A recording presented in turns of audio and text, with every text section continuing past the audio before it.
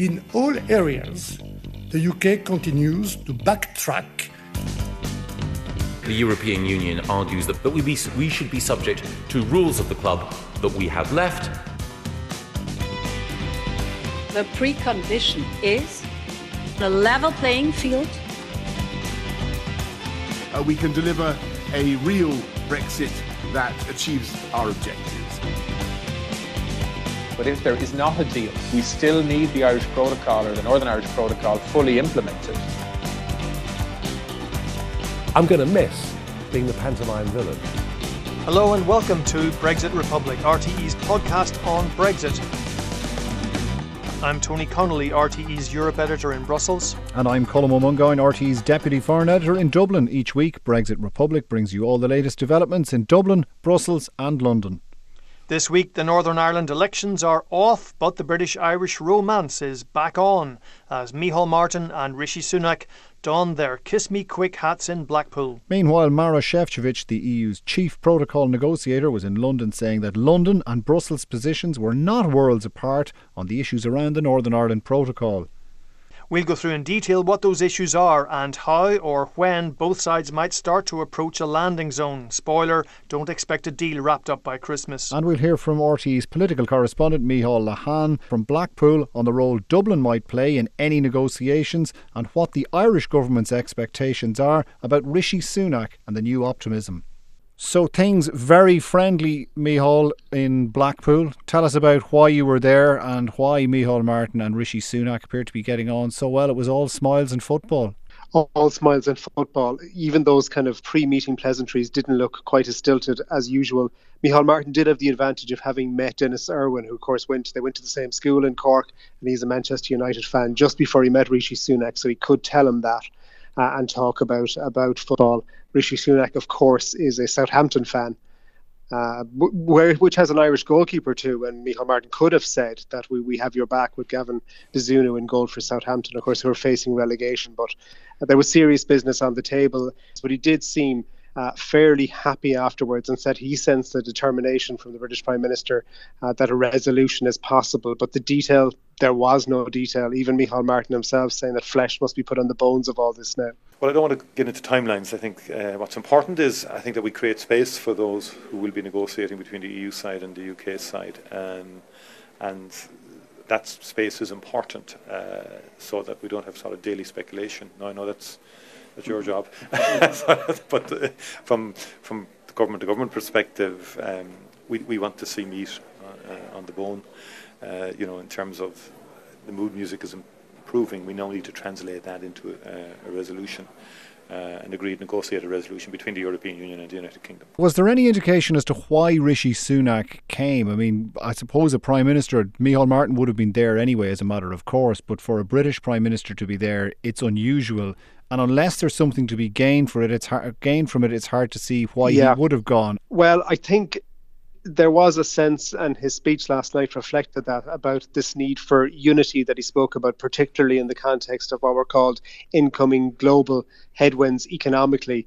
And of course, his attendance here was in marked contrast to Liz Truss's approach, where she hadn't even made contact with the First Ministers of Wales and Scotland. So there was that reason, but also a sense of urgency, yes, around the protocol, and a sense Micheál Martin detected that a resolution was possible quite quickly it seemed, but no one willing to put an exact time frame on it, but the clear sense that things need to happen before Christmas, even if that hasn't been voiced publicly. But again, a sense that there is some way to go on this, that something has to happen quickly now to inject momentum into the process. And that's the word that Micheál Martin used at the concluding press conference, the need for momentum now to generate talks. He said substantial talks. He said too that he believes and got a clear sense last night and those talks with Rishi Sunak, there was a clear sense that the British Prime Minister knows where the EU is coming from, and he believes that will form the basis for good negotiations.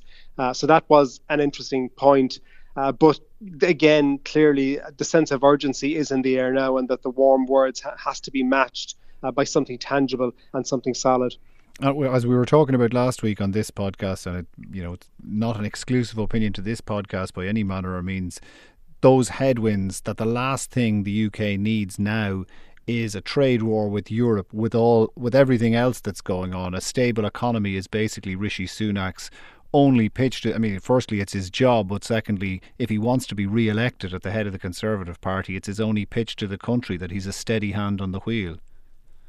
Yeah, and that view kind of widespread enough here. I think you didn't have to delve too deep to find it, but at the same time, a degree of panic in the air almost about what's going to happen economically, and that reflected in Nicola Sturgeon's words at the press conference in the last hour or so, where she spoke about being profoundly worried about what lies ahead and predicted incredible difficulties on the economic front. So yes, a deal with the EU is seen as essential to trying to provide some stability in what will be, despite that, a fairly unstable economic environment in the future. And Michael Gove then equivocating on whether or not that willingness would extend to pausing or delaying the Northern Ireland Protocol bill, saying it was above his pay grade.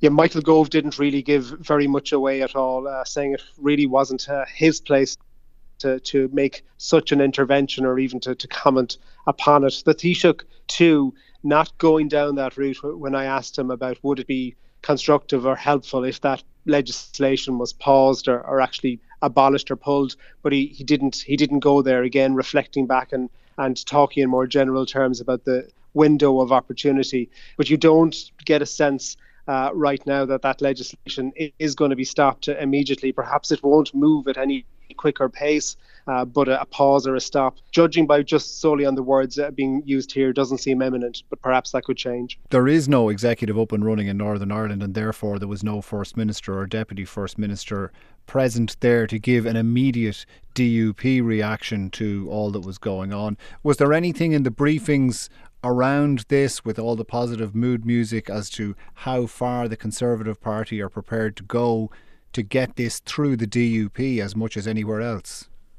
No, there hasn't been an indication of how exactly this will all work. The Taoiseach today talking about mechanisms that can be found and mechanisms that can be worked out through businesses. He said that's where the nuts and bolts of a resolution can be agreed. It's interesting the word that was used by the British Prime Minister and again by Michael Gove today. They're not talking about compromise, even if ultimately it may have to resemble that. The word that has been repeated several times over the last 24 hours on the British side is pragmatism.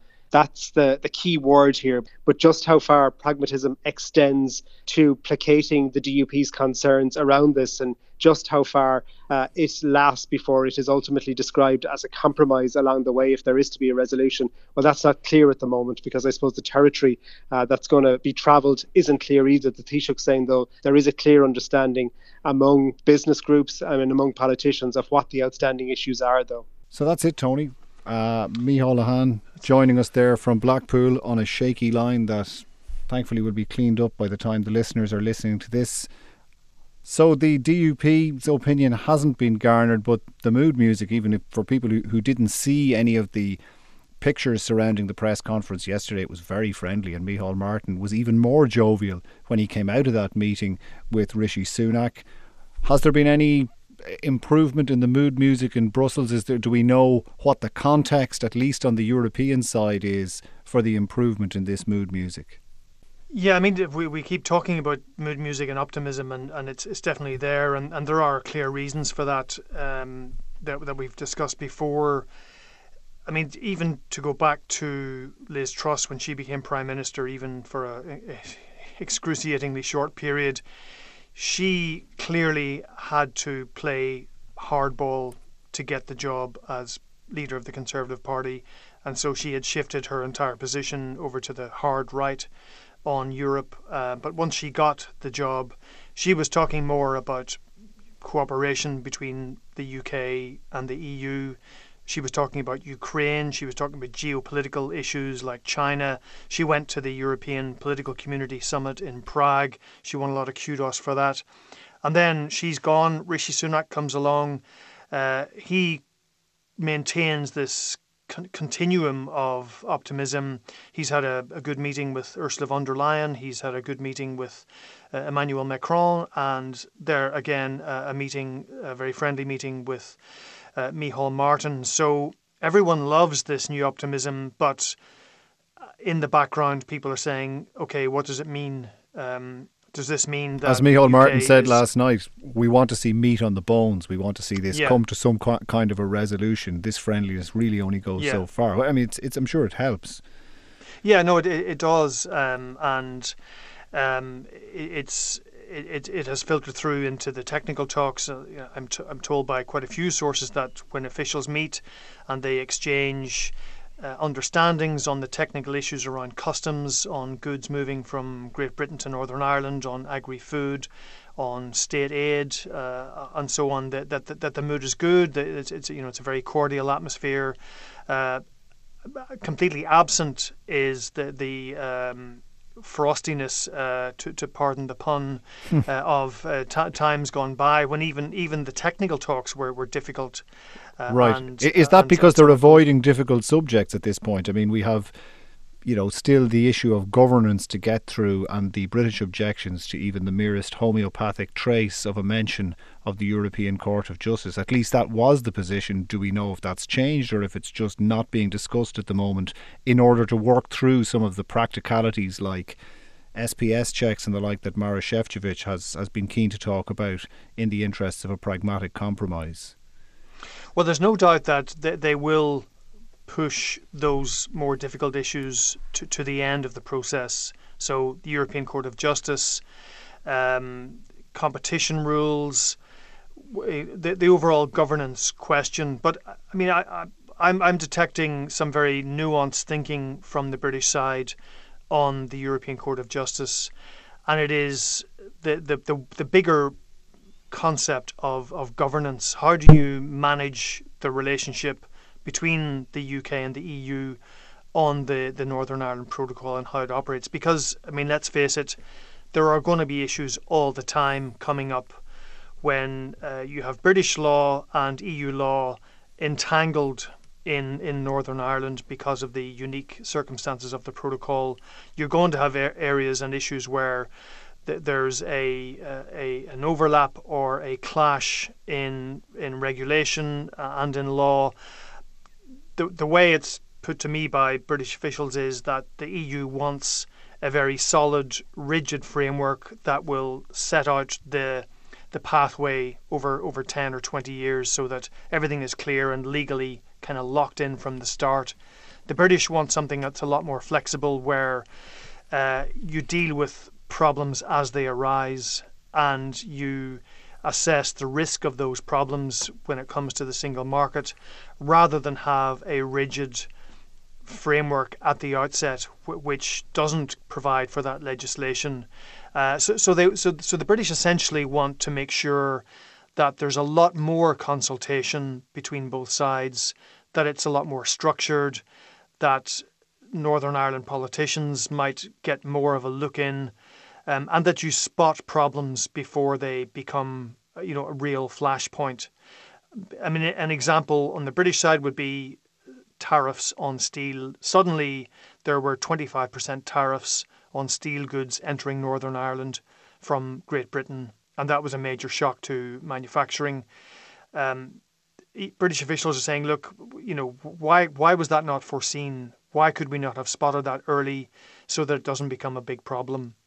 Likewise, an issue that the EU have raised, and we've talked about this in the podcast before, is this rather exotic thing called citrus black spot, where it's effectively a disease that affects oranges and lemons. If the UK now start to import those products from South Africa, where this disease is apparently prevalent, but the EU isn't importing stuff from there. If that stuff gets into Northern Ireland from Great Britain, and then if somebody takes an orange on a trip to Seville for a weekend, throws away the orange peel, and suddenly an industry that is very precious to Spain is devastated. Now, this is a remote possibility, but it's not an unfeasible possibility. So again, the British are saying, let's deal with that issue as it arises. Now, the EU will obviously say, well, if the issue arises and someone has tossed that peel into the plantation, it's too late. But that's the kind of thing that they're talking about. Right. And I think that if they can find a way of dealing with this, then the issue of having the European Court of Justice may not seem so scary for the UK, and it might be massaged in the latter part of the negotiations. But as the practicalities are ironed out, like say as the European Union, for example, gets access to the real-time data, the customs data that they were looking for in order to assess the risk of goods moving beyond Northern Ireland and into the single market, does that clarify where the European Court of Justice's role might come into play and maybe show how limited that role might be and allow movement forward? I suppose what I'm asking in a very long-winded way, which is not unusual on this podcast, is that does putting the pragmatism at the front of the negotiations process leave actually less and less to the end as some of those issues are ironed out? Well, I think the ECJ is a really fundamental issue for the European Union. What they're saying is if Northern Ireland is going to be part of the single market, then ultimately the only final arbiter of single market law is the European Court of Justice. And this is there not just so that the EU can be this bogeyman living in the heads of Eurosceptics in London, but it's also there for Northern Ireland companies. If they feel that they're being unfairly competed against by a French or a German company, they can take a case to the European Court of Justice to get some kind of justice there. Now, there may be ways of adding another layer of arbitration in between, so that the ECJ is only there if you have a final query about the finer points of EU law. But that's going to be a tricky one. And again, I think what they're going to front load in the negotiations is ways to make the sea border invisible and ways to make customs checks and regulatory formalities and agri-food checks as invisible as possible. So then you take away the physicality of the protocol, and again you make that something that unionists can say, well, this is what we've won. It's a sea border only in name, so therefore we have this victory. In some ways, looking at the Northern Ireland Protocol Bill, even if it does get passed, I suppose if it doesn't get implemented, it becomes a rather notional thing. Sure, it does confer powers on ministers. I think, in fact, the Welsh Seanad was saying they have recommended that it wouldn't be adopted. The research arm of the Welsh Senate saying that there are concerns in the Regional Assembly there about the passage of the Northern Ireland Protocol Bill. But the other legislation, the UK move to disapply EU law, does that potentially further down the tracks because of the divergence it would allow? Does that potentially create more actual problems than the notional problems that are created by the Northern Ireland Protocol Bill if it's never implemented? Okay, to take the Protocol Bill first, I mean, the signals that I am getting from London is that if there is a deal, then the Protocol Bill will be dealt with. There is a provision within the bill which states that this bill and its provisions can be replaced by an agreement between the UK and the European Union. So that is the escape hatch, if you like, for the Protocol Bill. So just to clarify that, any deal between the European Union and the UK would trigger new legislation that would explicitly state that it supersedes what was in the Northern Ireland Protocol Bill. Is that the way it would work? Yes. I mean that's effectively it. There is a part of the Protocol Bill which states that the provisions of the bill will be superseded if there is a deal between London and Brussels on the protocol. So that is really where you could see the protocol bill being diffused in the final stages of a negotiation. But again, there are a lot of other issues that are potentially going to trip up this process. Right. On customs and SPS and so on. Right, and with regard to the other process that was ongoing, although initially there was talk of disapplying the entire canon of EU law before Christmas, I think, when Rishi Sunak was running for the leader of the Conservative Party. That's now been pushed out on a longer timeline because it would basically gum up the works of Whitehall in terms of legislation being drafted, etc., etc. Has that caused much concern in Europe, the implications of that, even sight unseen as to what legislation would replace it, the act of disapplying EU law and the potential widespread divergence that would give the scope for the UK to engage in? Yeah, I mean, people are looking at this from a number of angles. Firstly, as you say, if the UK is going to have this bonfire of EU regulations, now, it's important to remember that when the UK left the EU, what they did was at a sweep, they converted huge swathes of EU regulations into British law. Okay, so this is now it's British law, but it's effectively law that is a legacy of EU membership going back 40 years. So you've had thousands of regulations which are now British law, effectively on the British statute book, which are reflect and mirror the regulations and the directives that Britain took on board as a member. Now, to burn those regulations overnight is seen as a catastrophic move for Whitehall and for just the way the UK works. If these laws are simply repealed or swept off the statute book with nothing to replace them, then you could have legislative chaos. It is also seen as a problem for the divergence agenda. The more the UK diverges away from EU legislation, then the thicker the sea border becomes in theory. So again, that's a problem for business as well. They want to know, they want to have the clarity as to what regulations apply if they want to export goods. Yeah, I mean, that will apply for all sorts of things, like for the working time directive, for parental leave, all sorts of regulations across the board that could fall under the machete of this bill. But again, it looks like, according to reports in the UK, that the bill is being long fingered. There was a report last week, I think, in the Financial Times that they had discovered 1,400 new laws which they weren't aware of, which fell under this umbrella of retained EU law, and it would just take a huge amount of effort and work by civil servants to replace all these laws.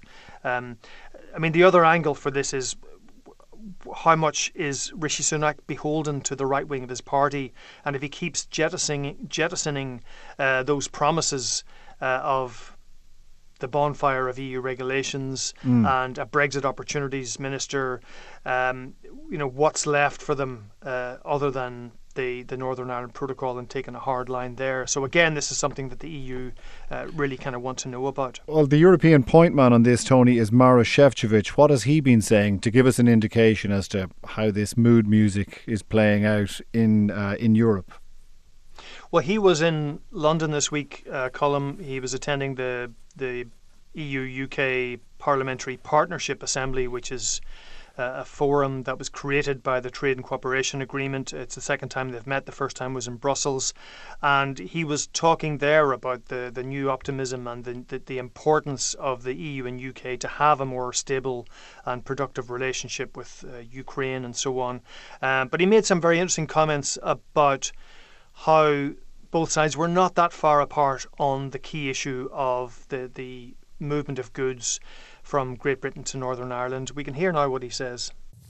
I believe that our respective positions are not worlds apart if we genuinely explore the EU's robust proposals aimed at simplifying and facilitating trade between East and West, while ensuring no hard border between North and South on the island of Ireland. We indeed must use all our energy to build the kind of cooperation we need in today's world. Respecting our mutually agreed agreements centered around trust is an intrinsic part of it. So that was Maros Šefčovič there talking to MPs and MEPs at the Parliamentary Partnership Assembly in London this week. And I think, you could hear that trust is very important for the EU because they have been burned quite a few times by successive British Prime Ministers in terms of sticking by agreements and treaties. But clearly he's saying, look, we can do this if the UK takes a serious look at the EU's proposals. Now, this really gets down to a major central issue in these negotiations. The UK clearly want the protocol to be changed substantially. Obviously, the protocol bill would have it replaced altogether. That's not going to happen. But the UK want big changes, and they have asked that Maroš Šefčovič get a new mandate to do that. Now, that mandate hasn't been forthcoming, so the question is, where is the give going to happen? Now, my understanding is that if the finishing line is in sight, then the EU will move further on the protocol. The mood among member states is still that they're not changing the protocol, they're not going to renegotiate it, they will find flexibilities within it. But what I understand is the way this thing might unfold is that in the same way that you have the Good Friday Agreement, but then you have these subsequent agreements like the St Andrews Agreement and so on, the Stormont House Agreement, they are there which add to the Good Friday Agreement. The Good Friday Agreement hasn't been subtracted from. In the same way, you could have a situation where nothing is subtracted from the Northern Ireland Protocol, but you have add-ons, you have addendums, and those could be legally negotiated between the UK and the EU, and they would essentially crystallise whatever flexibilities that both sides can land on in these negotiations. And then if you have something that is, a legal addendum, that's something that is easier for unionists to say, well, look, we've got this which shows that X, Y, and Z. It allows the EU to say that we didn't, buckle, the protocol is still intact. We are not going to be bossed around by the DUP or the ERG. And it would allow the UK government to say to the ERG, look, this is something that unionists are happy with. So that's where the final horizon of these talks might look like. But it is going to be a long stretch. So that's why I don't think we're going to see a deal before Christmas. There's simply too much technical work that has to be done. Once the technical work has been done by the teams, then that's the point where you start getting political shaping of a final deal, and that the real hard negotiations will happen at that point. And again, as we've talked about before, I think a key issue here is going to be data access and the ability for the EU to look forensically and closely at what's coming into Northern Ireland and to calibrate the sense of risk to the single market from that point. And where are things at with the data access, Tony? Well, the UK have essentially built this new system which combines 5 different data access platforms, if you like, that govern all of UK port and sea trade and other trade in and out of the UK. And they've essentially blended these 5 systems into one system that the EU can look at. As I mentioned before, there's a drag and drop facility where you can see patterns if there's anything strange or unusual happening with trade consignments, anything that looks suspicious that they might want to take another look at. So this system has been essentially completed now by the UK, and my understanding is that EU officials are undergoing a trial with this machinery in Northern Ireland. Now, I'm told that these trials could take up to 6 weeks. So that gives you a sense of how long it's going to take for this whole thing to be dealt with. But if they are content with this, then I think that does open up certain areas where the EU can say, well, look, as long as we can see what's coming into Northern Ireland, we can see any patterns that might pose a risk to the single market, then that helps us to reduce the numbers of checks, the nature of those checks. But again, ultimately, what businesses often complain about is the paperwork they have to fill in before the goods are shipped to Northern Ireland. So that's another area where there's going to have to be a lot of work and a lot of compromise. Right. Maybe Easter, Maroš Šefčovič will have done his Via Dolorosa at that point, been scourged and everything else in keeping with the season. All right, Tony, is there anything coming up in the short term that we should be keeping an eye on, or was just those technical talks chipping along under the surface? I mean, I think the technical talks will continue now, and you know, we will, I think, get into a much more in-depth and sustained period of technical talks with more high-level intervention when needed, phone calls between Maros Šefčovič and James Cleverly, the British Foreign Secretary. But, you know, I think they will be left to get on with that process. Right. And we will probably enter a quasi-tunnel, who knows, between now and December. Simon Coveney is going to be in Brussels next Monday, at a Foreign Affairs Council.